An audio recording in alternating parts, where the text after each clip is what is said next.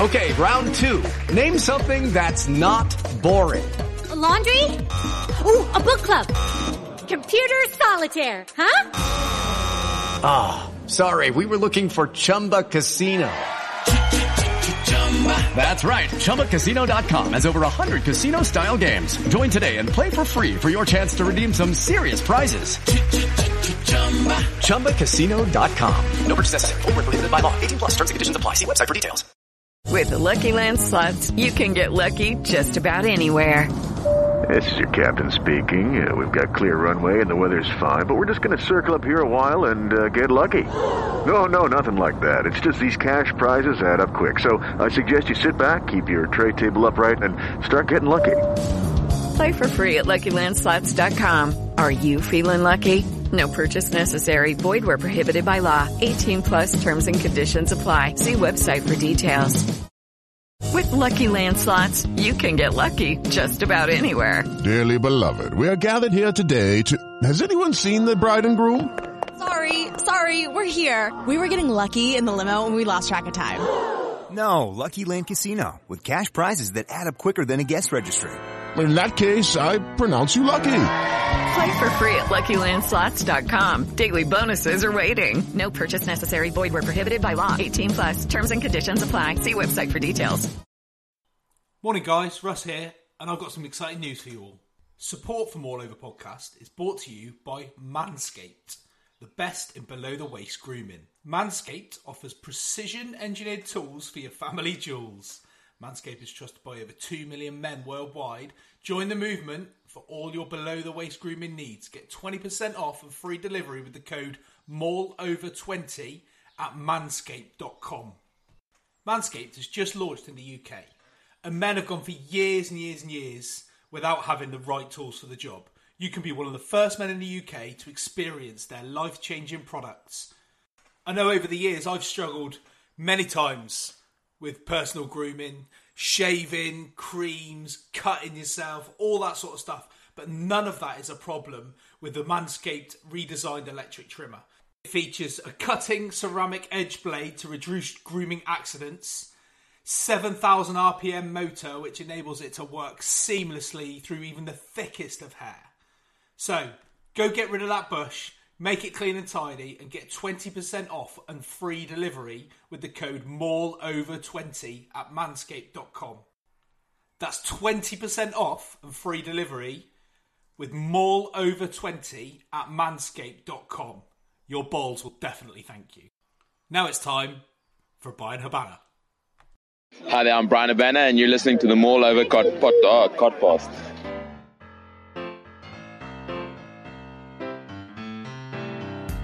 Hello, good evening and welcome to this week's Mall Over Podcast. The only rugby podcast gives you all the news, views and opinion on the weekend's rugby action, all with a West Country accent. You can find us on Twitter, we are at Mall Over Podcast. We are Mall Over Rugby Podcast on Facebook, and you can find all of our podcasts on Apple Pods, the Google Store, and lots of other podcatcher type areas. This week, I am joined by Housewife's favourite, Phil Farnvet. How you doing, mate? Yeah, very good, thank you, Russell. Good man. Nicest guy, Cornish Rugby Podcasting, Ben Eustace. Good, thanks. And taking the place of our usual resident curmudgeon, no lensman this week. He is currently very cleanly shaven balls deep in a Pro 14 match. This week we're joined by Welsh fan and Bristol Bear, Ryan Keyshaw. How you doing, Ryan? Great, thanks, guys. It's so nice to be back on. And it was only October that we were all sat down, fully compliant, I might add, in a pub in Cornwall and having a great meal, you know, just shooting the breeze. It was great. I know. Yeah, October. That seems like, well, it seems like a lifetime ago now. Yeah. And I gotta say, Ryan, obviously it's great to have you back on. And at the time when I first spoke to you about coming on again in the near future, Wales were right in line for a Grand Slam. How did that turn out for you? Do you know what? I think I'm going to be really philosophical here. I think Wales rode their luck. And I'm going to say that. I woke up not excited on Saturday, and my wife was like, but it's a Grand Slam. Why aren't you excited? And I was like, it just doesn't feel like it does in like all the other times. And there's been quite a few. So I grew up, obviously, never seeing one until 2005. And then we've kind of been a bit spoilt by them. But but this time it's so weird with COVID and everything. But also there's luck here. Look, there was luck that we beat Ireland. I still can't believe that. Scotland. Okay, I'm not even going to go into the England debate because we're open a can of worms. But let's just say I think Wales were the better team on the day. And then the France game, I think we were the better team and then we lost it for a bit of luck. So, or not having it. So, you know. Before we go too far into it, Ryan, where are you from originally? I come from actually the same kind of place as Russ. Very close, aren't we, Russ? So what? Western Super Wales? Yeah, when you're down there in Bristol, it's like being Scottish in Carlisle, or it's one of those border places where at school we used to play English versus Welsh to pick sides and things. So I know. No, I'm kind of from brought up on Somerset as well. I know about all you're from Street. You're just from a posh Millfield boy. So I'm not from Street. I am not from Street. I'm from Wales. You're from the Clarks Village. You know? I'm from in between Wales and Glastonbury. You're like hot fuzz country then. Hot fuzz country, yeah. Exactly. Yeah. Yeah. But anyway, my point was, you don't sound very Welsh. You're not from Wales. You didn't go to school in Wales. Why do you support Wales? Well, if it's all right for Hadley Parks, it's all right for me. Yeah, it's not right for me. I'm fed up with these fucking English people, born in England, raised in England, spend their life in England, but support somebody else just to be obnoxious pricks. I'm fed up with it.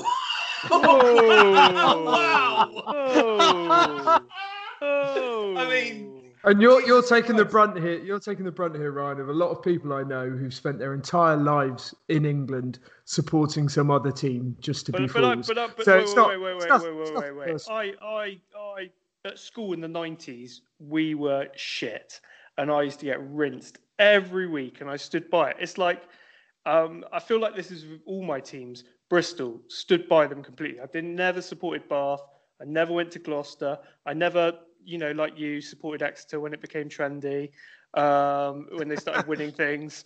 I've always stood by Bristol. I started supporting them when I moved to Cornwall. It was purely geographical. Yeah, but no, that's fair. I hope you're going to switch to the Pirates. If they get in the Premiership, yeah, sure. Why not? Why not? When they get the new stadium in Truro, you can go down. Yeah, there. No. Yeah. It'll probably be the first place I pay to go and watch a game of rugby will be the Pirates. Just Agreed. If nothing else, because of accessibility. I'd love to see the Pirates. Newlyn, though. Yeah, exactly.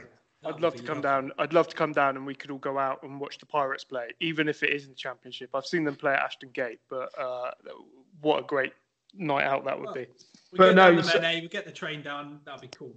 So I'll apologise partially, Ryan. You're taking the brunt for a lot of other people, but I'm just fed up of people like there's guys in the Newquay Hornets Facebook Messenger group who like rave about supporting Wales and they've never been outside of Cornwall, and they're just I'm not having it. So one of the best rugby days of my life, non-playing, was 2013, and my wife was working at Royal Bank of Scotland at the time, and they had this competition to go present the Man of the Match award, because it was Man of the Match then, wasn't Player of the Match. And everyone filled in the form, and they've obviously thought, "Oh, this could get messy. Let's pick the woman from legal who's not, going to behave and not go crazy." And I went there thinking, "Oh, this is going to be awful. England are going to win." Because if you remember, it was the one where Stuart Lancaster was there and Rob Shaw, and all they needed to do was not lose by 9 points. Yeah. Wales go on and do a stonker, and she went on and put it on Justin Tipuric, and that was just an amazing day. Alex Cuthbert day, wasn't it? Yeah. And then it's so nice, actually, when you've only seen glimpses this season. I know you're both Exeter fans, Russ and Phil, when you see him just score a try or get that glimpse back. But, He's shown flashes for Exeter, but he's just too injury prone. He's had far too much time out injured, unfortunately. But what did you guys think of the Wales performance, though? I know we've not talked about that, but like the actual game. You summed it up perfectly, Ryan. They were disjointed against Ireland and scraped through. They were a bit better against Scotland, but ultimately pretty lucky in the way it finished. They played reasonably well against England. They were the better side against England. I'm not doubting that, but I wouldn't say they played particularly well. They played better than they had done. And that progression continued. And against France, it was the best game that they've played by a country mile. But equally, France. I mean, there's been 2 games in the Six Nations that I've got to the end of and gone, you know what? I don't really care who wins here because they're good games of rugby, and that was France England and France Wales. Oh no! I definitely cared about the end result of France Wales. I can't say I've thought much about the game because I've been too busy laughing since about 10 o'clock on Saturday night. for about 30 seconds towards the end, I didn't really care who won because it was a great game. But I'm glad France won. So here's the thing, right? We mentioned well, so we knew what we were going to get from France this tournament, and we've absolutely got it. Other than that last 20 minutes against England, where they had lots of opportunity when England sort of started to fail in discipline, France have looked absolutely imperious, and they did the same. Early doors against Wales. That opening 15 minutes where they were going try for try, which and it wasn't bad defence. It was just superb rugby, great play, all the way around. And I was thinking, well, this is going to be an absolute humdinger. What I found with Wales is that they seem to have stumbled across something that has now finally started to work. They started the Six Nations with Johnny Williams and Nick Tompkins in the centre. Right? If those two hadn't got injured, I wonder where Wales would be now, because I'm not convinced that Pivac would have brought in Jonathan Davis and put George North at 13 had he had Williams and Tompkins and Watkin, and would Halaholo have been given a chance off the bench, because I think he's been very good. Would he have done that had he had the people that were available earlier in the competition? And it's hard to answer. It's hard to answer that question. However, George North at 13, and I had written George North off a little while ago as a winger, especially because his performances for quite some time now have been well below the expected level of what George North set himself over the last 10 years. For the last 3 years, say, he's been nowhere near that level. It was last year at Northampton, and then when he moved off, it's just not been good enough. And what I've seen from George North this tournament at 13, whilst there have been some potential defensive frailties in getting squared up a bit too easily when the ball goes wide early, having Josh Adams and Louis Rees-Zammit outside him, that absolute gas enables him to defend in that way and kind of navigate, circumnavigates, kind of appeases his defence, is the fact that they are so quick and they are able to recover. And that has been a real positive, and as well as a return to form of Jonathan Davis, who I think has been fantastic. And rather than having that big ball carrier at 12 that they've seemed to have stuck by through the Gatland years, your Parks and your Roberts and your one out Gatland ball, having Jonathan Davis and George North out there has been a real revelation for Wales. Phil, you wanted to come in? Yeah, so you're right, but I think there's 2 real keys to making that work. And the first is the fact that Dan Biggar is such an intelligent fly half. Now, for me, I know we're going to do a bit of Lions chat later, but for me, he's my Lions starting 10. But what he has brought that allows that to work is distribution. It's the ability to get the ball to the players that need to get the ball. The other thing, because you've got both, in particular North, but Davis to some degree as well, aren't always the best distributors of the ball. They're massively talented rugby players, but George North in particular is a pretty poor distributor at times. You've got both Rees-Zammit and Adams coming in field 15, 20 yards, looking for the ball and being good, strong, heavy, but also lightning quick runners in the middle of the pitch. Yeah. And teams just don't expect that. They don't expect a quick, hard running winger to be hitting that kind of in between 12 and 13 channel. Well, what Wales did, and I thought they utilised it fantastically against France, was bringing both Rees-Zammit and Adams off the wing on the inside crash ball and the outside crash ball direct off 9 and 10. So it would be almost the blindside winger getting involved in those early stages. And Louis Rees-Zammit, and I think I said this earlier on in the tournament, physically, obviously he's growing up and he's getting bigger and he's playing a lot more rugby at this level. But if you look at a picture of Louis Rees-Zammit from this time last year, he looks like a boy. Now he looks like he's probably put on, maybe 5 or 6, maybe even 10 kilos, and he is still as quick, but he seems and looks a lot stronger, right? I think somebody needs to look into the supplements they're using at Gloucester, because Ollie Thorley's done the same as well. Yeah. What are you saying? They've got some special mix in their protein shakes. They've cracked the code. Well, but they're depending on little boys, aren't they? Well, I know we're not talking about Prem here, but they literally have brought out the academy side, haven't they, and just give them a run around. But that's just because there's no relegation anymore. But so you might just see all these monsters next season. What do you make of that Wales backline, Ryan? And how it's evolved throughout the tournament? Yeah, look. I'm sorry, I just did a Lawrence Delallier there, didn't I? Yeah, look. Listen. Somebody asked a question. Listen. It's a real tough one.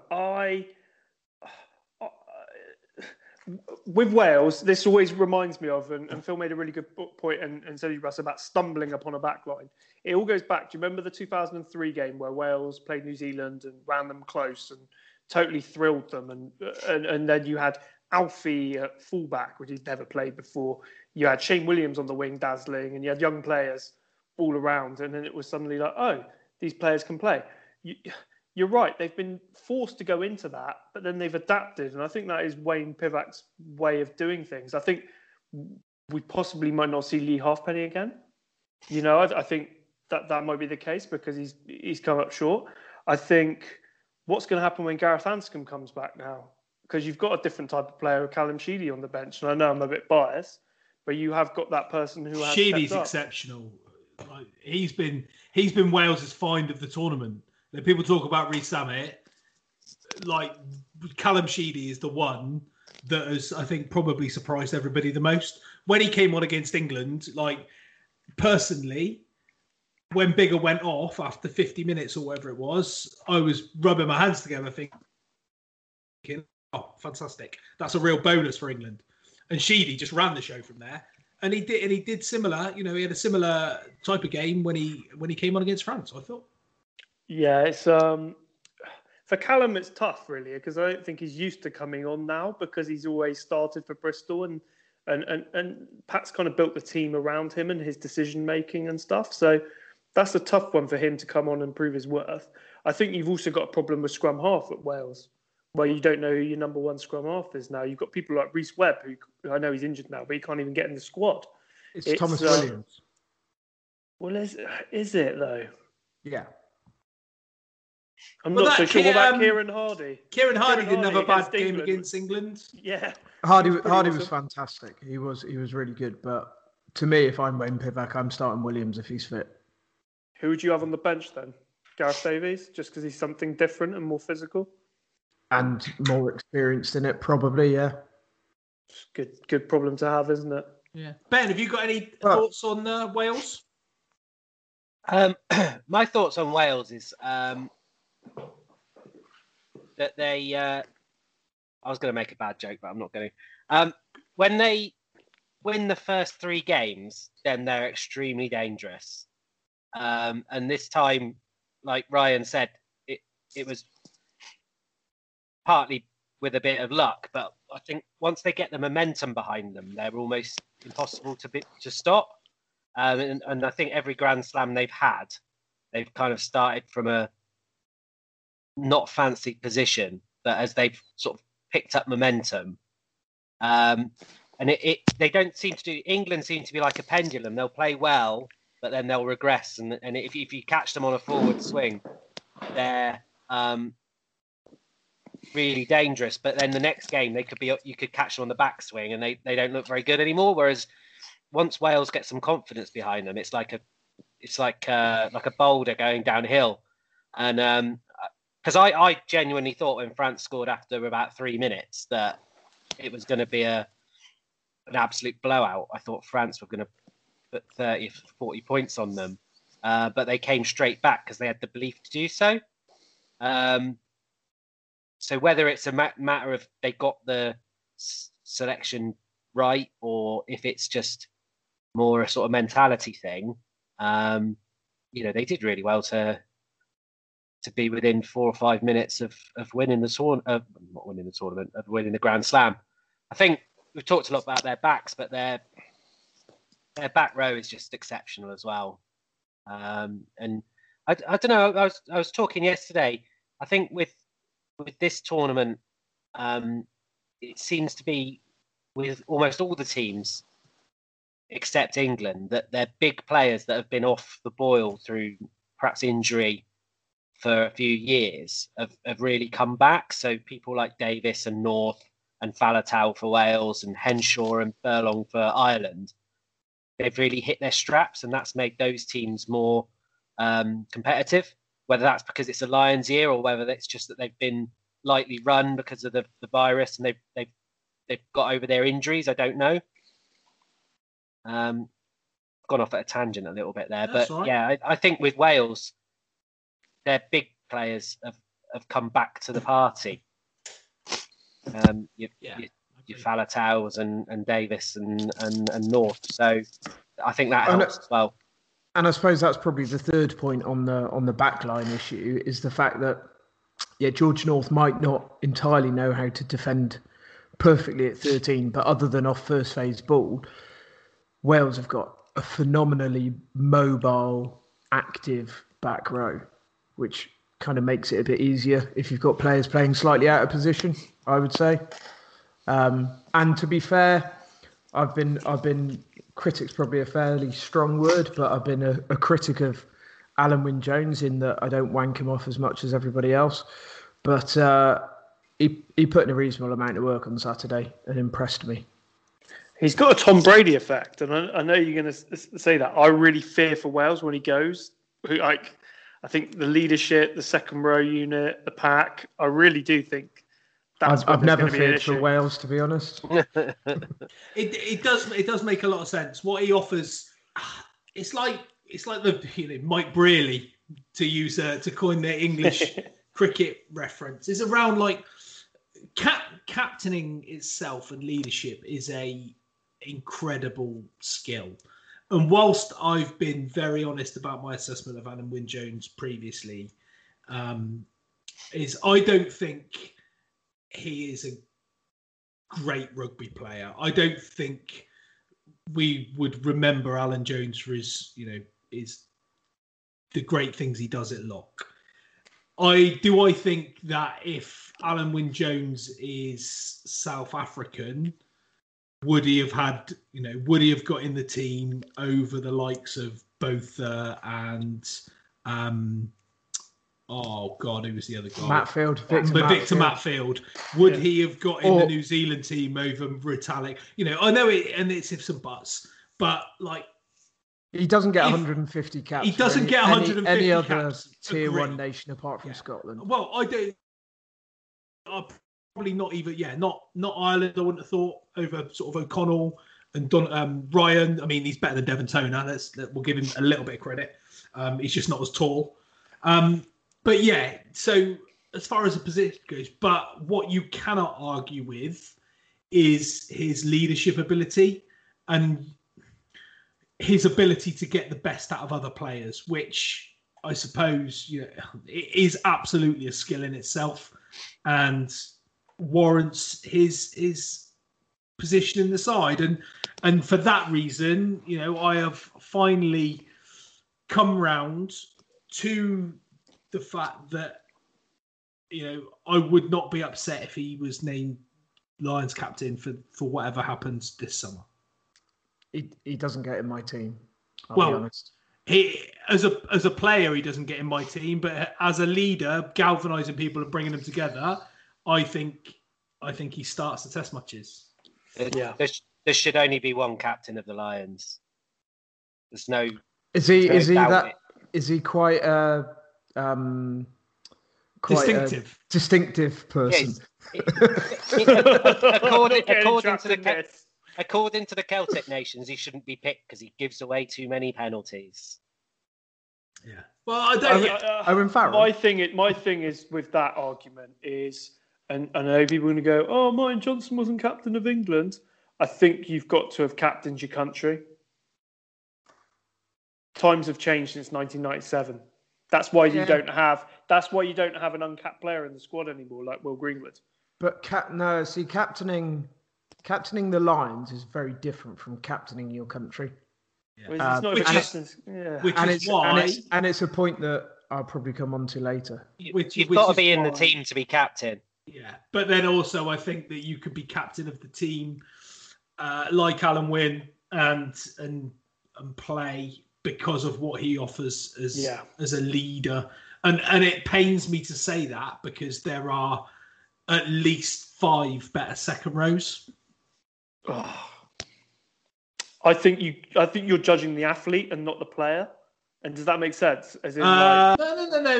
As a second row forward, for the job that I expect a second row to do, I think that there are 5 better second rows than Alan Wynne-Jones. But then now we're going to go down this rabbit hole of Moneyball and all of this stuff. Is like, what's the outcome? Absolutely, that's the answer. And my argument's very much, I guess, what you're saying is you need him in the team and you need him as captain to get the better outcome. Correct. Because if he's not captain, then he's not in the team because he's not. Whilst he still is offering a leadership role, he is not the leader.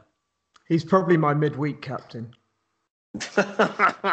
You're being so offensive tonight. Yeah. Are you being offensive tonight because you've looked at the Premiership league table and I'm coming on? No. We're 7 points above.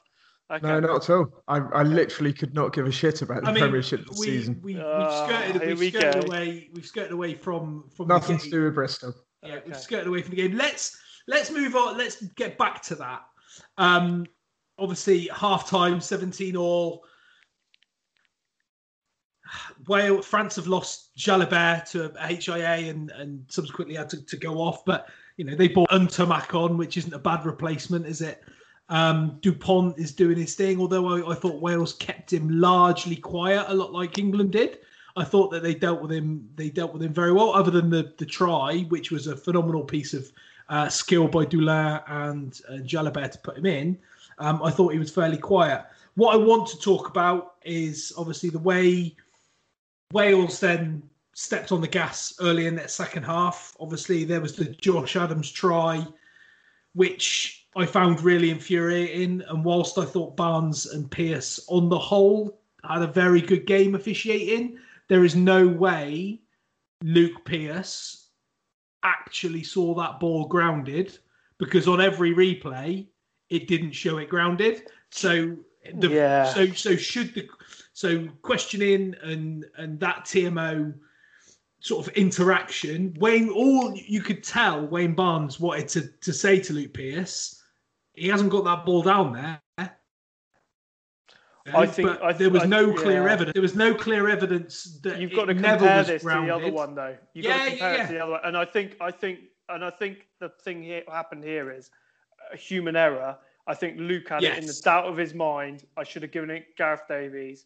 I need to right that wrong here. Does anyone else think that he did that? A little bit, but I also think that in that situation where you get there and you cannot see that ball grounded, you have, in my opinion, you have to say, I've got held up, no try on the field. You need to prove to me that it's a try, rather than I'm 99% sure it's a try, because there is no way he could have seen it grounded with the naked eye, because of all of the replays that we watched, not one person saw it grounded. So it has to be the right way round. So I disagree in that the unwritten law is that the benefit of the doubt should go with the attacking side. But if he doesn't see it grounded, the question should be try yes or no. And then leave it entirely up to the TMO. Okay, leave it entirely up. When was the last time you heard that try yes or no question asked? It's changed now. You can't on-field decision. Yeah, I know. Yeah, you can't. You can't do it anymore. The laws have changed, haven't they? But you can tell. You made a really important. You can tell he wants to do it. It's the same as the third umpire in the cricket for catches that are 70 yards away, and the umpire's asked to give a soft signal. Well, how can you say the umpire's got a better view there than multiple cameras that are going to show it? There has to come a point where you go, the cameras are going to provide the best opportunity here, not the person. But saying that the person has to make a decision, you know what? I just want to agree with your initial statement. I think Pearce had an excellent game. He kept the game flowing. He put the nines under pressure to get the ball out quickly, which was good. Yeah. The scrums were clean. The rucks were clean. Yeah, generally pretty happy with how that was refereed. Here's a flippant officiating comment for you. How come the other teams get to have people like Wayne Barnes and Luke Pearce now officiating their games, and we get stuck with fucking Reynal and Andrew Brace and all these shit Pro 14 and French referees? Because we can't have English referees refereeing England games. I and know. the English referees are the top of the game at the moment. And also, Brace had a decent game against France. You know, I was being flippant. I like Platt. Platt, I think, is a good referee, but the two younger French referees are so fussy. Ray, I mean, we'll get on to England, Ireland in a bit, but Gauzier and Reynal, I mean, we'll talk about Reynal in a few minutes. We'll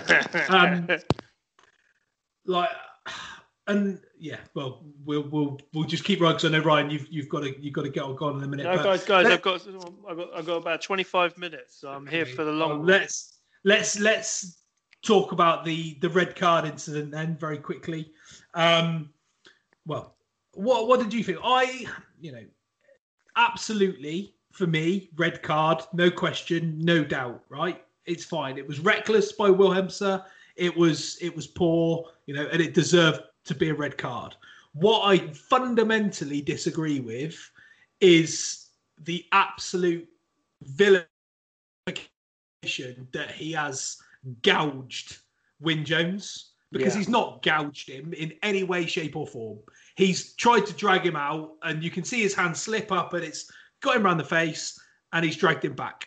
That is not an eye gouge for me. It's an outcome. It's unfortunate. It's a red card, but don't call it he's a dirty bastard because he gouged him. That's not true, is it? France have a reputation, though, don't they? Maybe unfairly. And he's not. Not unfairly. Yeah. No. I've played in France. It's perfectly fair. I've played a couple of matches. Don't they testicle grab as well? That's the other trick. Oh, pretty much anything's fair game as far as the French are concerned. Oh my god. But he's gone to clear the player out. He's gone past Wyn Jones, his hands behind him, and he's gone to grab whatever he can to pull him back. And his hands just happen to have ended up in the eye. It's reckless. It's dangerous. He's got a red card. He'll get a ban, a sensible ban, but he won't get like a 40-odd week or whatever. No malice or intention, or he's not gone to gouge. He's gone to clear him out and pull him out of the ruck. It's just so happened that that's where his hand has ended up. Do you see it any differently, Ben? No, I think it's a straight red. He had to go as soon as it was spotted. I think Brian Moore pretty much spotted it straight away, so it wasn't. It was pretty obvious, It wasn't like hidden at the bottom of a ruck or anything like that. I think you're probably right. He wasn't going into that contact with the intention of gouging anyone, but I think Sam Warburton said it after the game. He'll have known he had his face and he should have just let go, and he didn't. So I think for that reason he's got to go. And when he did go, I really thought that was game over. 100%. I don't think there is a person on this planet who thought, I know, Wales now have had their customary red card for the opposition, and they're now gonna and they're now going to not win this game. But like the way that France attacked during that period of play, that passage of play, was an indication of what's to come, because Wales had their warning. Obviously, then Faletau got his yellow card. Williams got his yellow card. France got over, and then it all kind of led to, it was all, even after Olivon's try, it was still very much in Wales's hands, and they were running the clock down. And how often do you see when teams are doing that stupid, like one out ruck thing, where they're kind of just getting it and flopping to the floor to try and waste the time? How often do you see referees almost feel like penalising them because it's such a shit way to waste time? Because you can give that flopping over your feet, flopping off their feet, pretty much any ruck, sealing off, whatever. Because France weren't even in a position to contest most of those rucks to get the ball off them, because there were so many Wales bodies on top of him. He could have given that penalty. I think they probably did it 4 or 5 times before he actually give it, and they were doing the same thing every time. So you think you either give it once, or you give it early, or not give it, because it was exactly the same scenario just being replayed over and over again. And I thought once they gave that penalty away, the result was inevitable. It's like a penalty in martial arts for passivity. They're giving it because the players are not making any active attempts to play positive rugby. You can pretty much guarantee if they do that and they're running forwards with it, that penalty doesn't get given very often. But if you just flop to the ground and 3 people flop on top of you, you're going to get pinged every time. Yeah. Well, you and you almost deserve to be. But as I say, once that is given, it was the writing was on the wall for Wales. I think probably the fact that they were down to 13 had a big impact on that, because if you box kick that away with two of your cover down, then you're kind of asking for trouble with Dupont. Dupont had gone off by then, hadn't he? But the French sort of counter-attacking DNA. Dulin, Pinot. But I mean, you can do the single pass, charge it up, set up a ruck, and that's a perfectly sound tactic when you're up, when there's a couple of minutes to go, or even if you're level with a couple of minutes to go. You've just got to go up and then secure the ball, not just drop to the floor. I think just a really good kick would have been enough, because Dulin had the butterfingers all game, didn't he? Yeah. But it must have been very tempting just to try and play the clock out. But your fullback's off though, isn't it? And if they do kick back, that's where the trouble is. So I think you raised a good point, 13. Look, I've done a Lawrence Dallaglio again, haven't I? Look, listen. I hate this. We saw Bristol do it yesterday, and I didn't say that because I watched the whole game and I was thinking, oh God, here we go again. But teams do it. Munster did it for years. Ireland did it. All the great teams do it. Saracens do it. I think you're right. That's the positivity. You've just got to be so clinical in your action, because what you're doing is you're giving the ref an option to ping you, aren't you? Yeah. And they weren't driving into the opposition. Like, they were literally getting it, and it's almost they're your own worst enemy at that point, because if your ball carrier is dropping straight away, there's almost nowhere for his support to go. So you've got nothing to drive over. So you're in a position where you're going forward, the player's dropping in front of you. At least if there is a contact, there is something to clear out, and there is something to go up against. When you're setting up a ruck by passing it out and almost passively falling, you're not clearing anything out, which then means you're almost sealing off and just flopping over, as opposed to binding and driving off and through. But like you say, a lot of teams do it. It's shit, and it's chronic hypoxia driven. But these players will drill rucks 150, 200 days a year. And not once will they drill a ruck where the ball carrier catches the ball and then drops to the ground straight away. It's all about you take the hit and then by a referee. Yeah, you're right. But a fantastic Test match, all in all, and a great advert for rugby. I'm just absolutely delighted on a personal level that Wales didn't get a Grand Slam. So sorry about that. And it was great. It was great to see. Any more on Wales versus France before we move on? Yeah, one name we haven't mentioned. 35 minutes. One name we haven't mentioned who was an absolute legend all tournament, Josh Navidi. Yeah. Oliver. No, Navidi has been class, and he's another one that's benefited from a bit of time away. He's had a lot of injuries, hasn't he? But like Ben mentioned, the Wales back row is phenomenal. It's mobile, it's strong, it's good over the ball, it carries hard, and it, everybody's staking their claim, and all three of them will be in the Lions squad for the summer, whatever that looks like. I'm quite sure. Back row's hardest thing to pick, I think, in that Lions squad. 100%. Yeah, 100%. But let's move on to a team that may not have many people in the Lions squad if it was based solely on the outcome of this Six Nations. Ireland versus England. Now, I want to start this off just by saying, when that game finished on Saturday, I tweeted from the All Over account criticising England's performance, saying it was the worst performance of the tournament, only to be met by an Irish fan saying, well, you're not going to give Ireland any praise.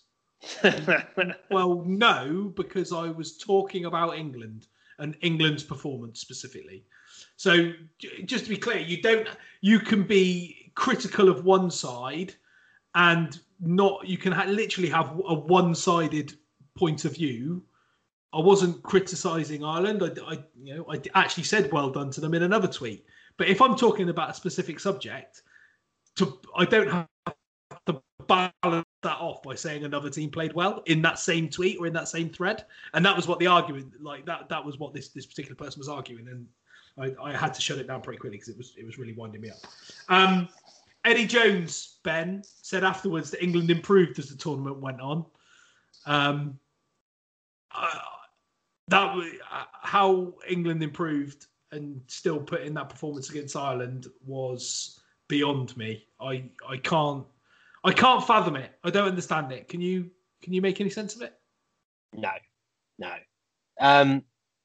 Yeah, it was bad. Well, the game started off actually quite well for England, but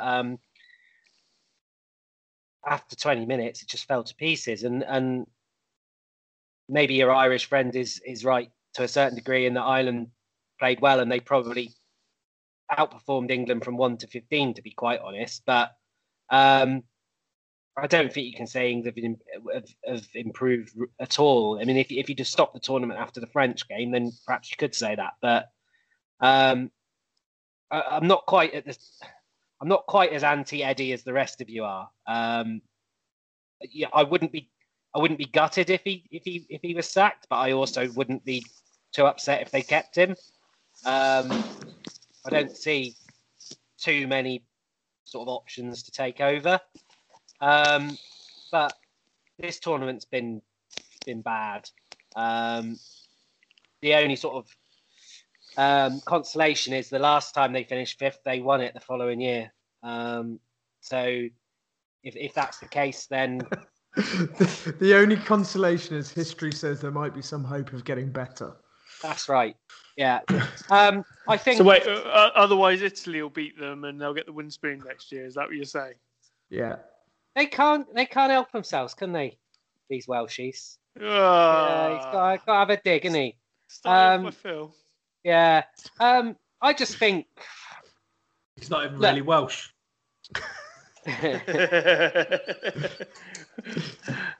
you the only Cornishman, Ben? Yeah. What do they call non-Cornish? Is it Grommet or is it? It's Emmets. Emmets. Oh. In polite circles. Shorter words than impolite ones. Yeah. It's not what they put on the bridge after last lockdown, was it? No. I think if you look at Eddie Jones's squad, a lot of people have a lot of complaints. And I think, actually, in terms of who should be in that isn't, I think Marcus Smith should definitely be in the squad. Yeah. Simmons should definitely be in the squad. I don't think Sam, but I don't think he should be starting 8. I've seen him start at 8 for England, and it didn't end well. It didn't begin particularly well either. But I think as a bench option to come on at 8 with 20 minutes to go, or to come on at 7 or 6, I think he's absolutely perfect for the squad. Your other 2 back rowers that should be in have both been injured, so Willis and Underhill. In terms of centres, I'm not sure there's a huge amount knocking around that's not already in the squad. You could maybe argue Marchant, but or injured. Yeah, exactly. He's got his best 2 wingers out there. Fullback, of course, is a different option, but he wasn't going to play at fullback before this game started. So I would have been interested to see Daly start at 13, because he had some absolute howlers in that game, but he actually did a few bits very well. He just isn't a natural fullback, and it's very difficult to play at fullback in any game, but in an international, especially if Sexton's already proved he's going to be sticking bombs up in the air with a pretty great regularity. I think that's the biggest. I can almost see his logic. He wants a sort of third fly half on the pitch, decision maker, but it just isn't working, and it's not doing the player any good. It's not doing the team any good. Personally, I think they should be looking at either De Glanville or Stewart or both, and getting them in the squad.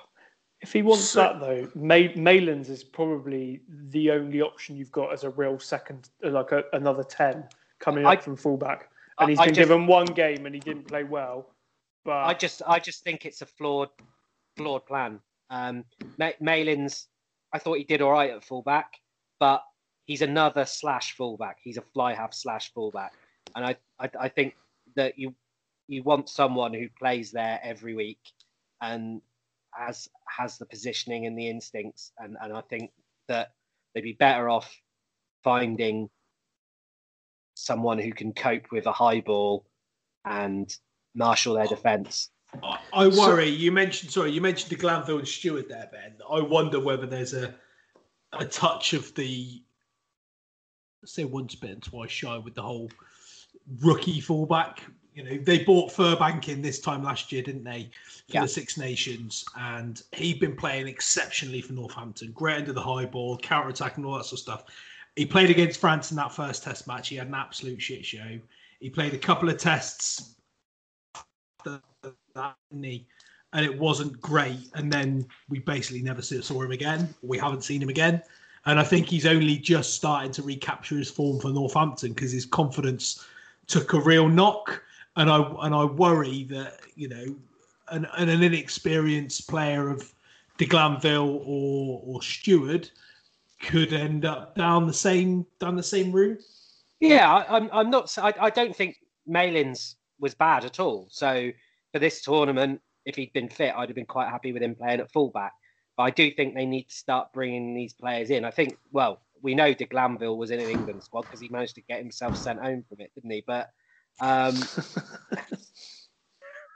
you know,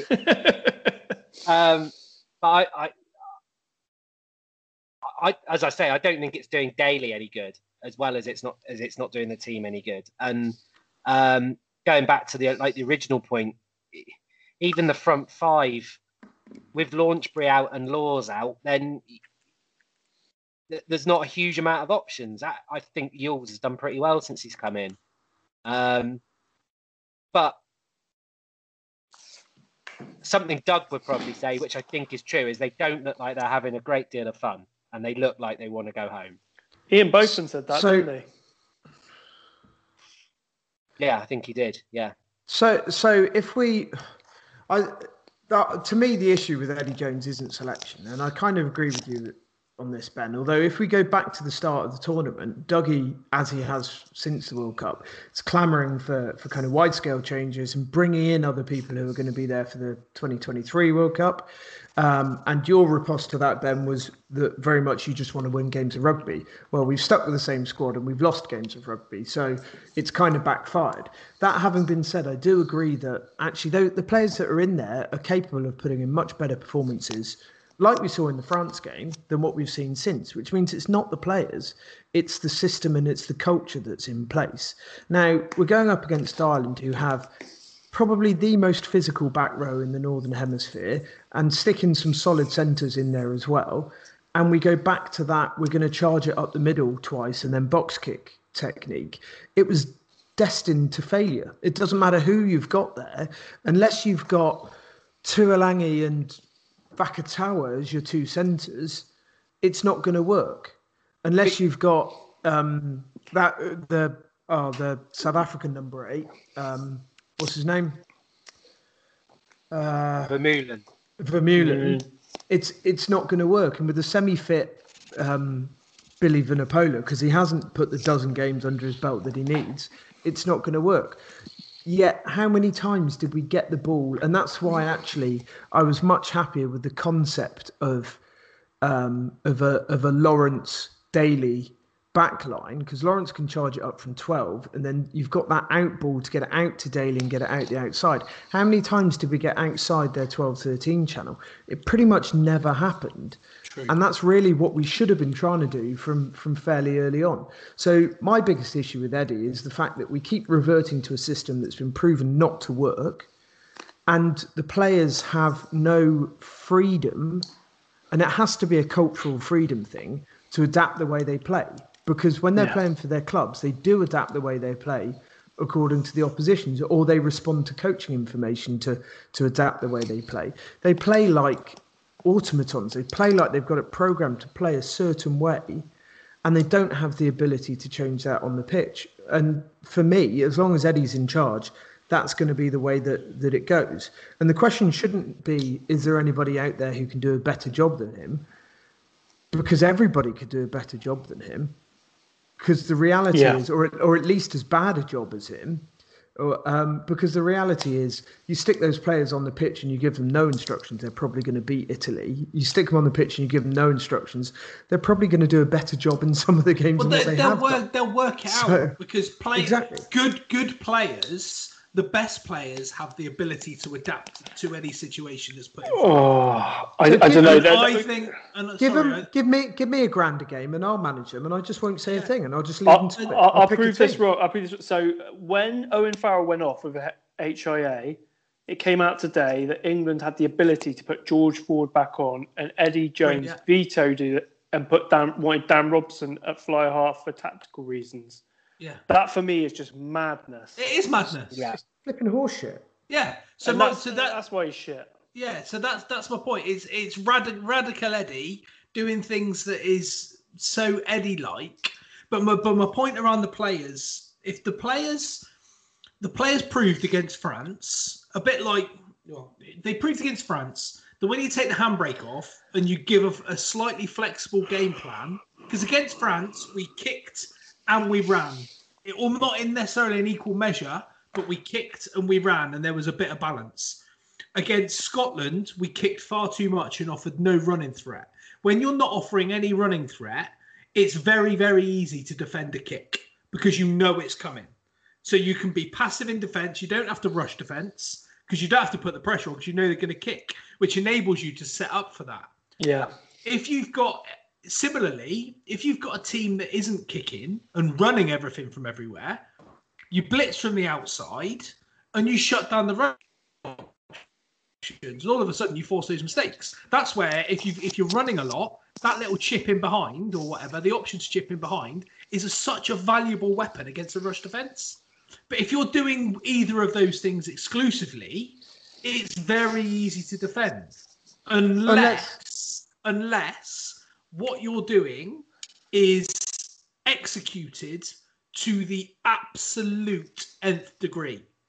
Now, if you're going to kick everything, It needs to be executed perfectly to a point that every single kick, box kick or bomb or whatever, is contestable.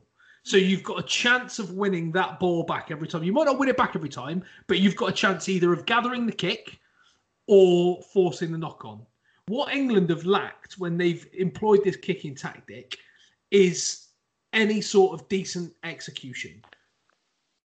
So similarly, when you run, unless you execute that run with slick hands, everybody's running their lines and giving the ball once drawing the man and passing, you're not going to go anywhere.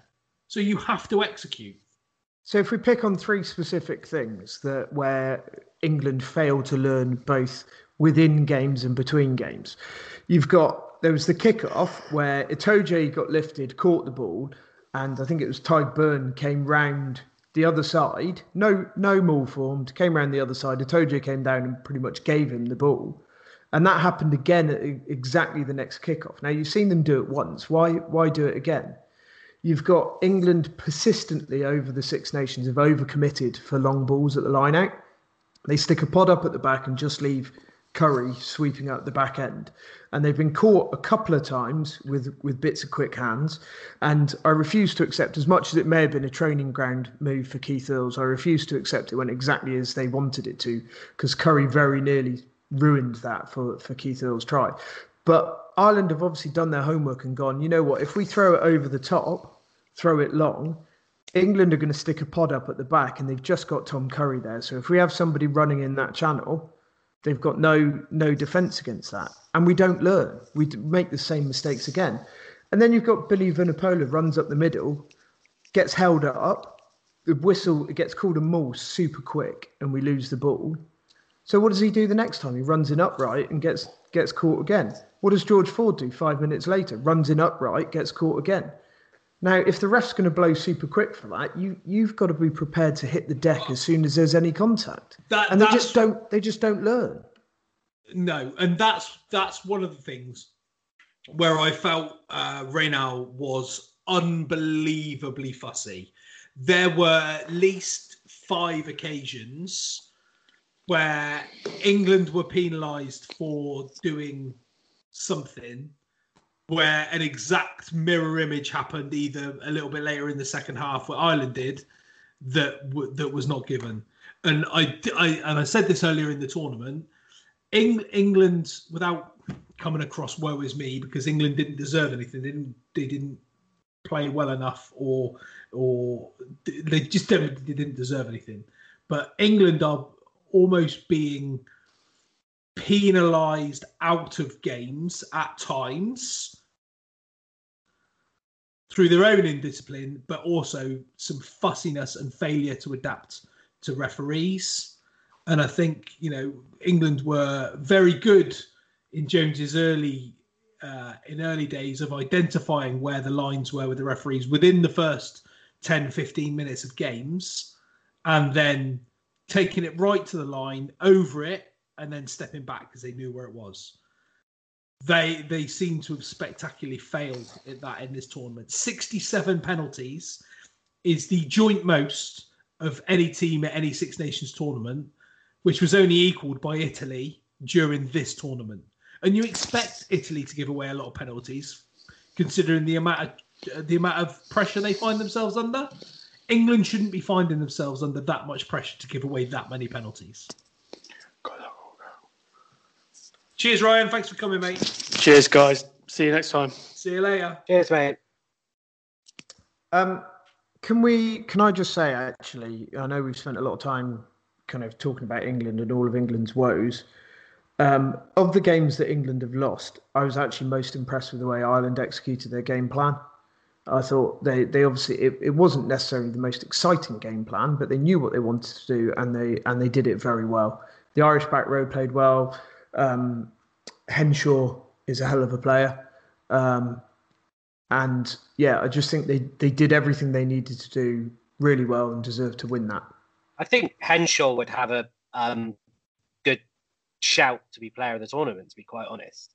I think he's been brilliant. I thought as well, Beirne has been really good all through the tournament, and he's good again on Saturday. And Furlong demolished Genge and Makota, didn't he? Yeah.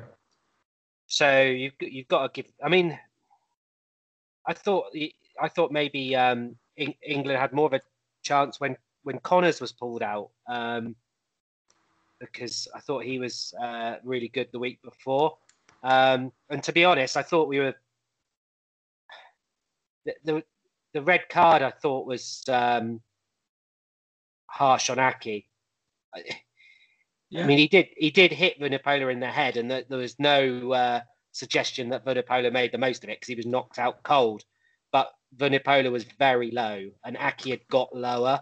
It was harsh, but it was within the letter of the laws as they currently stand. Fuck the framework! Yeah, we hate the framework. Ref had no choice. The other thing actually that I thought about where England don't learn, very first scrum, Ireland do the oldest trick in the book and have a really passive hit, and England give away a free kick for an early push. Straight in the referee's head. That is referee management 101. Next two scrums, what happens? Ireland have a very passive hit, and England get pinged for an early push. It's like schoolboy stuff. And it was also pretty typical that Sexton and Murray chose to have their best games in about 3 years as well. Yeah. But yeah, I suppose that shows how well the Irish game planned it. And maybe Owen talks in his sleep. Yeah. Yeah, I'm not too sure he lives with Andy and his mum anymore, but no, they all live in a big rugby league house, don't they? It's a mid-terrace in Wigan, is that what you're saying? Yeah, Andy's just up at night taking notes. Yeah. Well, I will. I've lost my trail of thought there. I was going to say something. No, don't worry about it. I can't remember what it was, but very, very frustrating, and it'll be interesting to see where England go from here and what happens. I saw there was talk of a break clause in Eddie Jones's contract. So the RFU are looking into it, and Bill Sweeney had a meeting with Eddie today to talk about the future, and they're going to look into it and report early next week. My outlook on that is probably the most sensible thing Eddie Jones has ever said as England manager was, mate. Mate. England have got to stick to their strengths. And he said if they try and play like the All Blacks, they're going to get beaten. And I think that's true. So I think some of the more sort of outlandish suggestions from Super Rugby might be pie in the sky. I think you've got to. Totally. Yeah, you've got to go like, well, what are the strengths of the English players, and that mostly includes beating people up. Yeah. Did you see Brendan Venter? There you go. Talking of beating people up. Did you see the very clipped up thing of Ellis Genge and Johnny Sexton that seems to have been blown out of all proportion by Ireland sides? Have you seen the Beast? The Beast has tweeted the video and says his exact words are, "This Ellis Genge dude needs to be dealt with properly." And Ellis Genge just quote tweeted it, replied, just says, "I'll let him know." Did you see the one in the Romania game? No, I mean I don't tend to watch too much. It was rugby, mate. So you have to. It was again clipped up on Twitter, but obviously Lloyd's out there in Romania, isn't he? So I asked him if he'd seen it, but it's pretty bad. There's a guy just. It's one of those shots where you can see the guy's face sticking out of a ruck, and the guy just knees him in the face. Oh, I did see that. It was Spain, wasn't it? Yeah, but I did see that. But apparently Spain lost the plot. So we can all. I reckon the RFU investigation into Eddie Jones is going to come back and find that he needs an extension to his contract and a £250,000 pay rise. That's the kind of quality of leadership I think the RFU have. It's just a bit of a shit show all around, and I think more than anything, as an England fan, over and above everything else, as an England fan, it's just so fucking disappointing that if you're going to write a tournament off, you can't say England have done, but they could have achieved exactly what they've achieved in this tournament and picked a massively experimental squad, and everybody would have gone, right, okay, well, I can see what you've done here. See what you're trying to achieve, and giving people a view of, what's in the pipeline, giving people international experience. I mean, George Martin, for instance, and not in any way any sort of scapegoat, because it's not his fault, right? And he actually did okay. I thought when he came on, he looked like he wanted to get involved. It was 10 minutes, wasn't it? But he looked like he had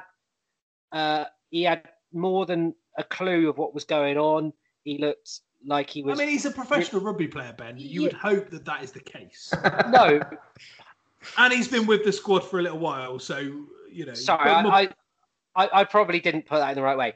What I mean is, he almost looked like he belonged in a test match. He almost looked like he was organising other people, I think is where I'm trying to come from. Yeah, here. okay. He looks like that kid from the Colts that turns up and does a bit of first team training, gets and then all of a sudden, and you go, he's good, he is. Play a bit, this lad. So yeah, I just wanted to say that, but I think your point is going to be 100% correct. But as you said, it's not a knock on the kid at all, no. and actually what he showed was pretty impressive. Yeah, but is it likely? This is what I think about. Is it likely moving forward with everybody else's fit in a non-COVID secure bubble squad? Is he going to get picked? And the answer is probably no. So with that in mind, right? Why not? You've got. I don't understand the logic. I don't understand the reasoning. And then you lose Malins the day before the game, and you've obviously sent a Dogwoo back to his club without playing a minute of rugby for the last 8 weeks. And by Christ, Wasps have needed him, and you've just dragged him away for 8 weeks. You've not played him, and you just think, what the fuck's the point? Yeah. I know we discussed last week, and I had a chat with Robbie Wibble about the system he's trying to impress, and what he's trying to do with regards to playing a system. But you lose your fullback, you put your centre a fullback, and then instead of doing anything else, you bring a back row onto the bench. So then you've got a 2-back replacement. And then you lose both your 10s, or you substitute your 10, and then you lose another one to HIA, and you put a 9 at scrum half, and it just, it feels like Eddie's playing games. It feels like Eddie Jones is playing games with the England rugby squad, and he's the only one that's having fun with it. He's an Australian, isn't he? Yeah. But that's the thing, it's just frustrating. Can we talk about the Lions? Yeah, because I've just written down my team. Okay, let's go through a little bit of our Lions winners and losers, and pick a test match 15. We're probably not the only people to do this. I'm really in the I drafted something the other day about the thing really annoys me, that is XXX or such and such has really hurt their Lions place. They won't get picked for the Lions. And I use Johnny May as an example. I mean, Johnny May probably won't get picked for the Lions because of this tournament, which is utter bullshit. Warren Gatland is not going to not pick Johnny May because England have had a shit Six Nations and Johnny May's hardly had any ball. He's not going to do that. And the Lions, as much as any squad, is reliant on class, because you've got so many players to pick from, who are all that you need to pick the ones with the most stability. You can't really look at form, especially because you're picking a squad way before any test match. Yeah. Well, and also, Russ, sorry, you go ahead, bud. No, you the go. other thing I would say is as again, as much as any squad, you kind of have to rely on past performances as well. So if someone has played well for the Lions before and has fitted into the squad before, then they're going to be in a better position for selection than a new kid that's just come off the block. So, Russ, you said something about he's not there to decide whether people are good enough players or whatever, or something on the group. To me, actually, because the Lions is such a short kind of, or particularly this year is likely to be such a short lead-in and such a short tournament. It's not about how good a player is or isn't. To me, it's about how adaptable a player is, and I think that's what he's looking for: is how do they respond when things don't go well. And in that regard, there's very few England players who've done themselves any favours. Correct, but again, like, the Lions is not England. No. And that's where all the arguments about Owen Farrell, and we went to New Zealand 4 years ago with Sexton and Farrell playing 10 and 12, and they were both very good over there. So it's those things that people forget really, really quickly and really easily. And it's not, and just because England's game plan isn't working currently, all of a sudden all of their players are shit. And that's not the case. So let's start from fullback. Let's do it the other way, because everybody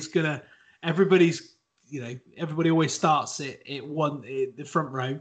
So let's start at fullback. Nobody else is going to pick anybody than Stuart Hogg, are they? No. No. I don't think that's as clear cut as you might think. It out. But I think at the moment you'd have to. So it would be Hogg. It would be Hogg and Liam Williams, wouldn't it? Fighting it out. I don't think that there's any other. There's any other option. So I mean, we could. As much as Liam Williams doesn't deserve the vitriol that he's got on Twitter after Saturday's performance, he has shown a bit of a hot-headed side of late, which I think might turn Gatland off a bit. I think Gatland knows Liam Williams well enough. Well, he probably does. But I mean, getting sent off and then lipping back to the ref, and then getting a yellow card, and is there a bit of a liability there that you don't get with Stuart Hogg? So on that theme, I've got him on the wing. You've got Liam Williams on the wing. That's interesting. Yeah. I think Reece Samet will play. Now I think he'll play. I've got the other Welshman. I've got Adams. Adams doesn't do a lot for me. He scores a lot of tries. He's like Chris Ashton. He just appears in play, and that's not an accident. He actually reminds me of Cuthbert a little bit. He's a bit awkward looking, and but does score tries. I've got Williams and Watson as my wingers. I've got Adams and Watson and Van der Merwe as my kind of third option. See, I don't think Van der Merwe I don't think he's done enough. I think when I look at Watson, May, I look at Reece Samet and Adams. I don't think any of the Irish wingers get anywhere near it. So not at the moment. I think Stockdale of 2 years ago does. Yeah, but not at the moment. But nice. So my pick is actually Watson and Reece Samet at the moment. I just think the fact that Reece Samet's bulked up so much, and he seems to have added an excellent kicking game, and he's quick and he's strong, and I mean he's just an exceptional talent. So that's where I've gone with that. Centres. I've gone full Irish. What, Ringrose and Henshaw? Okay. I've got Henshaw and Davis. I'm saying Henshaw and Davis too. I got too many Welsh players to have Davis in as well. I just think a fit Jonathan Davis showing what he showed at the back end of this tournament with Henshaw is. I think that has got to be. It's got an O'Driscoll and sort of Roberts feel about it to me. Like that sort of partnership, although slightly different players. I think it's got that ability to work, and I think Henshaw has got the power run as well as the finesse. You know, like we talked about George North earlier and how he seems to have adapted to 13. Henshaw can do all of that with finesse. So that's what I said earlier. I think Henshaw could easily be player of the tournament. I think he's been brilliant, first to last. And you're absolutely right. Jonathan Davis is just pure class. He's done it for the Lions before, and his defence is going to be needed. And I just think, South Africa, especially. Yeah, exactly. 10. Phil, you already gave yours away. Yeah, bigger. And I'm agreeing with you at the moment, especially against South Africa. Yeah, and that's three of us. I'd have bigger in as well. Yeah. Well, I think Sexton is starting to show some age-related marks. You know, good for age. He's a good for age car, isn't he? He was showing age-related marks 4 years ago. Yeah, but I think the way South Africa are probably going to set up to play, I think that Dan Bigger in that 10 channel, potentially having Deolande running straight down his throat is a far better proposition for me. And I think his kicking game is completely on point. And I think as a leader in the back line, I think he's superb. Russ, I thought that was a real clever link then. What's that, mate? I thought you were going to say with Sexton showing his age with that grey hair, I thought you were going to say a good pair of clippers would sort that out. Well, you would have thought, wouldn't you? So number 9. I've got Muck DuPont. Can't do that. 9 is a really interesting one. It's to me, 9's a weakness. 9 is a weakness of the Lions, and I've gone for Williams. But yeah, Ali Price blows hot and cold. Conor Murray is 49. Ben Youngs is shit. Yeah, I think if you could guarantee that Murray would play as well as he did on Saturday, which at one stage you could, I would pick him. But I've for now got Gareth Davis, but I think you're right that I think 1 and 9 are the two that are really up for grabs. Yeah. I think that they're very difficult to pick. Yeah, I agree. I'm struggling. I think one of the Welsh 9s, Davis or Williams, especially if Bigger's at 10. I would always look at potentially a combination at 9-10. Like obviously Murray and Sexton has worked so well in the past for the Lions, and I think if you're going to do that, it's one of those key combinations. Number 8, Faletau for me all day. There's no Faletau has to play in that back row, and I think the way that Billy is at the moment, he's not going to get the game time in time. No, and I think of a high enough quality, and I think that Faletau can do everything that Billy can with more finesse again, and I think Faletau looks if he can stay fit for the remainder of the season for Bath, he really looks back to his best. The rest of the back row then is such a difficult position. I mean, you think you've got Tipperick and Navidi, you've got Watson, you've got Curry, you have got Underhill, you have got Fagerson.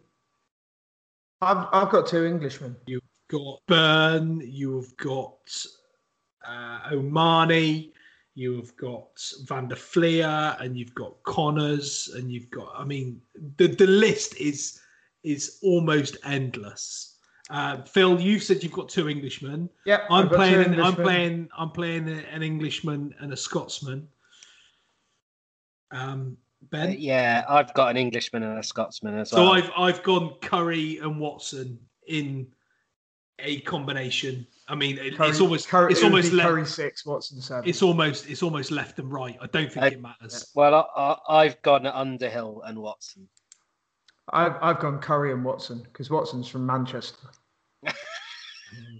Hamish Watson has been absolutely phenomenal, and he, every time I watch him play, he excites me. He carries hard. He tackles hard. He's over the ball. He's abrasive. He's aggressive. He looks like a proper irritant and a horrible guy to play against. To me, Curry, Watson, Faletau off the back of that Six Nations is a back row that almost picks itself with Tipuric or Navidi on the bench. But what I've gone with is I think what Faletau allows you to do is almost pick any back row you want. Yeah. If you've got say Sam Simmons, you have to build that back row around him. And if you've got Billy, you for the opposite reason, you still need to build your back row around him. But with Faletau, he's good at everything. He's mobile. He's got good defense. He's got good hands. He reads the game well, and he carries well. So I think you can almost then pick your other two almost on the strengths of a ball carrier and a destroyer. And I've got Underhill there just to wreck things, and I've got Watson there to carry. But if Curry came in for either of them, I wouldn't be upset at all. The only reason I haven't put Underhill is because I haven't seen him play for quite a long time. Yeah, I suppose now he's back fit. I just think we'll have to see. But again, this is all on the proviso that people stay fit before the summer. Of course, there's always going to be injuries before the season's out. Along with the back row, I think lock is an incredible position to pick. Like incredibly difficult. Obviously, James Ryan's missed out a lot of this tournament, but he's been very good recently. A surprise to me is how good Ian Henderson's been for Ireland. I think he's been excellent this tournament. But by far their standout, as somebody who can play lock or six, is Tadhg Beirne. He's been phenomenal. And Itoje has to play, but I think for me, I'm picking Alan Wynne and Itoje, and it pains me to say it. Are we doing benches as well? Well, we're kind of doing benches with all the added extra people we're putting. Okay, so I've got Alan Wynne and Itoje, and I've got Beirne on the bench, and I think it's really close.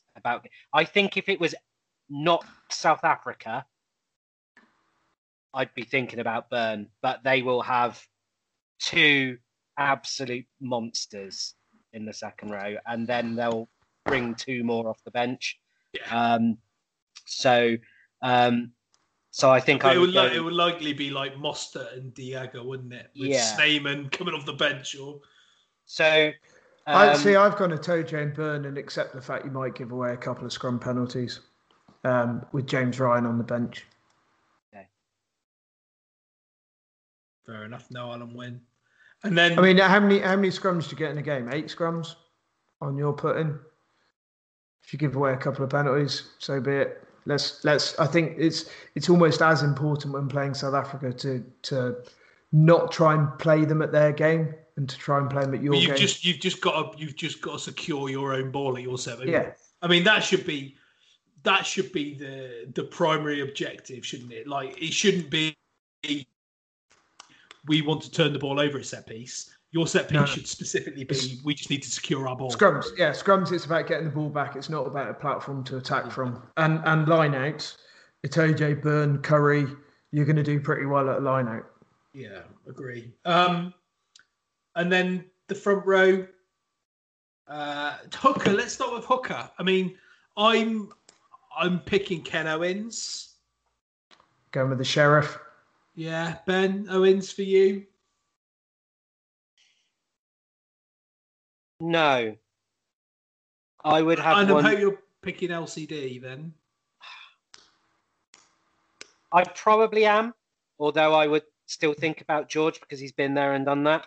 I think hooker's actually quite difficult, but for a different reason to scrum half, in that you've got 3 really good options. You discounting Herring? Yeah, I think so. I think the 2 English hookers, I think actually Cowan-Dickie's been pretty good in this tournament. Line-out's been good. George is... Did you just to chase that? Did you see Eddie Jones' interview? Said the line out was 50-50 when Cowan-Dickie was on the pit in the first half. Oh, the line out was 50-50. It wasn't. England won every single line out. Yeah. I think it will be George, but I'm going to say Cowan-Dickie. I got Cowan-Dickie on the bench, and I could swap Owens and Cowan-Dickie quite happily either way. I would be more inclined to start with Ken Owens, only because I know, because of what he offers in security, and that's not to say Luke Cowan-Dickie doesn't, but I also think bringing Cowan-Dickie off the bench enables against tired defence. He's destructive, isn't he? I think Owens has been excellent. Don't get me wrong, and he really adds to that Welsh team, and something about him says he would be probably top 3 of the people you want on the tour for the bus. and it's going to be a bus. Yeah.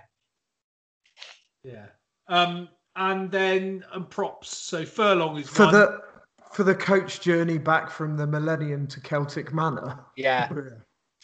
So Furlong, loose head. Yeah. Furlong. Tight Furlong, tight head. Yeah. And who was backup? So I've gone with Francis, but I don't think there is a good option tight head backup. I think off the bench, Sinclair. Sinclair, yeah. I was going to say Sinclair. I wouldn't start him, but off the bench. Not above Furlong, no. But off the bench, definitely. Yeah. I've got Furlong. I think Wyn Jones has been excellent. He's on my bench. I think you have to start Mako. Yeah. I don't know. I'm a big Mako fan, but I just don't see. I don't see a crap Six Nations where he's got turned over more often than he's dominated, and then playing a championship season as being very good preparation for playing against South Africa. I just don't. I don't see it. If he's playing regularly in the Premiership, I think you might be right. I've gone for the Ellis Genge. No way. No. I'm sure he won't get picked, but I just think he adds something incredibly different to what the other props had. In a Joe Marler prick kind of way. Here's something that's slightly controversial. I think Ellis Genge is quite a bit overrated. Everybody was talking about this, this baby rhino. Look at what he does around the loose. Look at how he does. I haven't seen anything from Ellis Genge in the last 18 months that makes me think he is as good as everybody says he is. But that's systems. It's because he's a prop forward, Phil.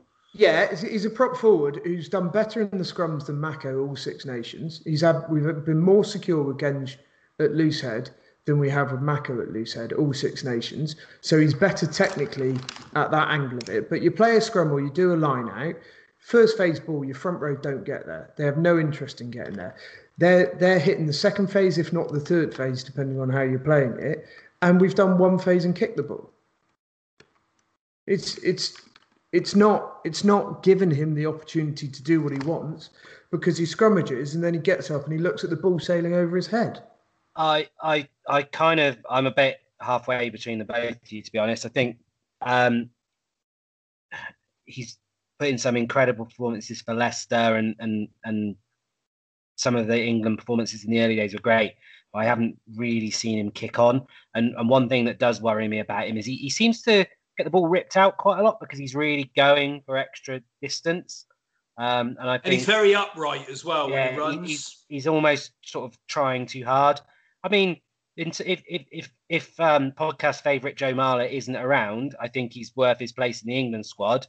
But I think I said earlier, sometimes you just got to trust class, and I think in this situation, that's what you're doing with Mako. You're just going, okay. Also, well, and you could argue with that same thing with Cian Healy, couldn't you?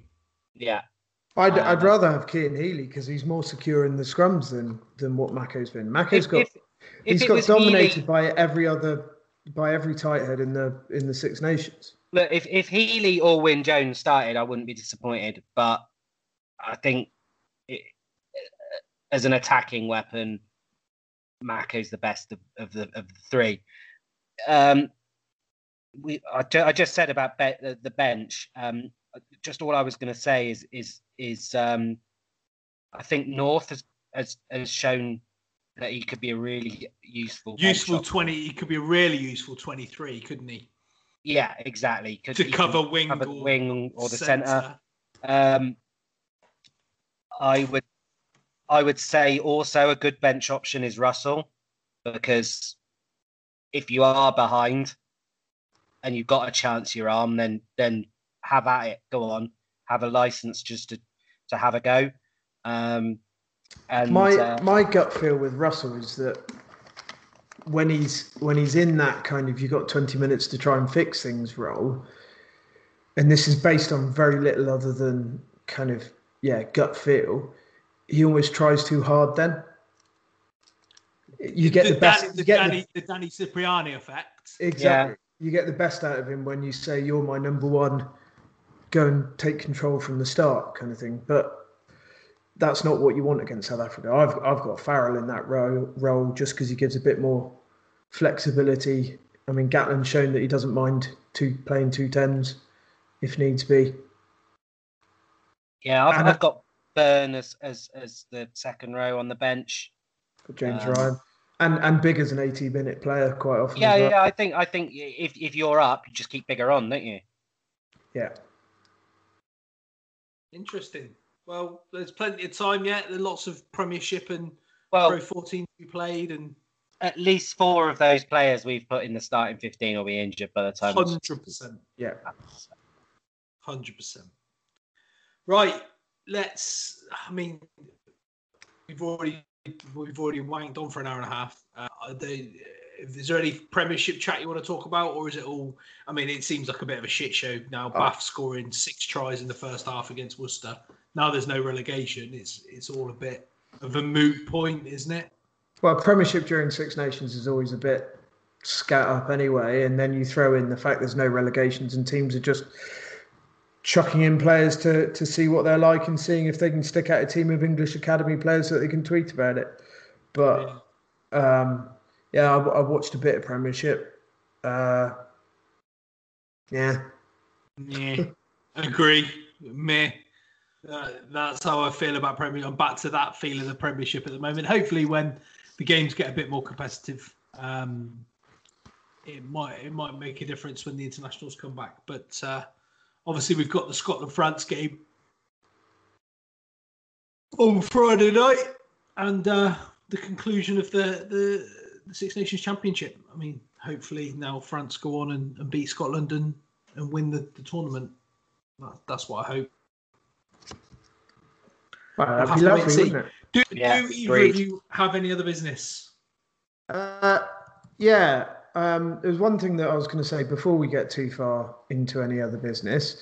Obviously, we've had some relatively exciting news as a podcast, with a little bit of freebies that we've alluded to along the way and a bit of discount code out there for our valuable listeners.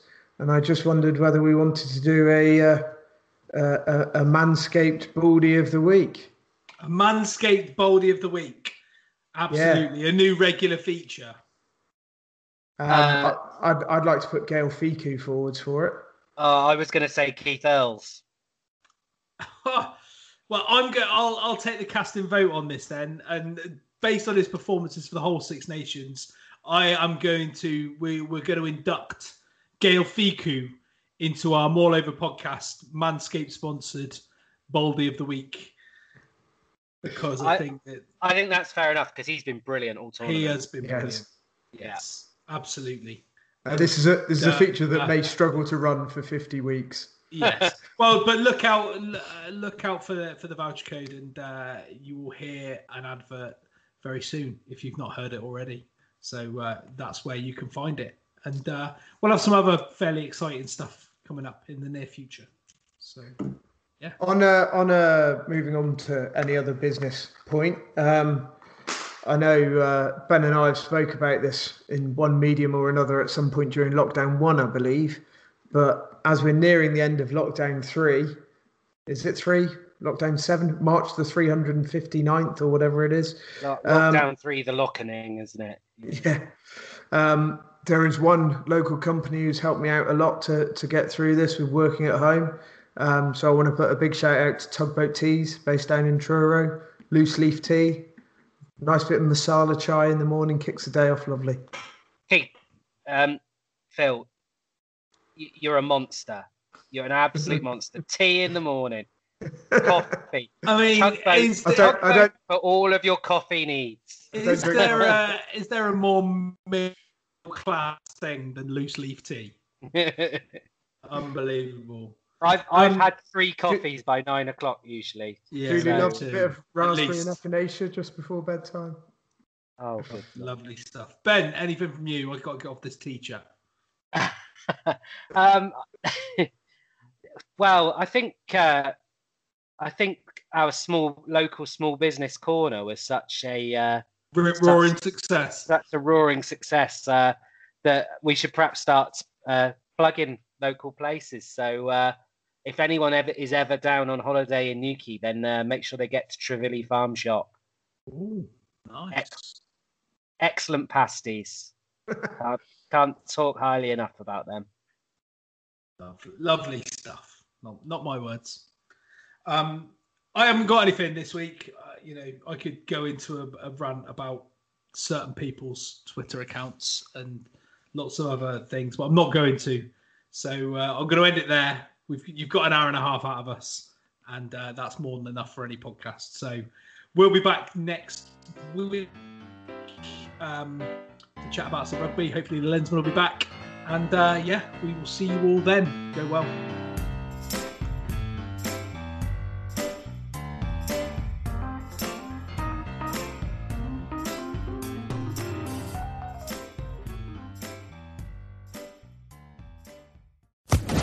Social Podcast Network. It is Ryan here, and I have a question for you. What do you do when you win? Like, are you a fist pumper, a woohooer, a hand clapper, a high fiver? I kind of like the high five, but if you want to hone in on those winning moves, check out Chumba Casino. At ChumbaCasino.com, choose from hundreds of social casino style games for your chance to redeem serious cash prizes. There are new game releases weekly, plus free daily bonuses. So don't wait. Start having the most fun ever at ChumbaCasino.com. No purchase necessary. VGW Group. Void where prohibited by law. See terms and conditions. 18+.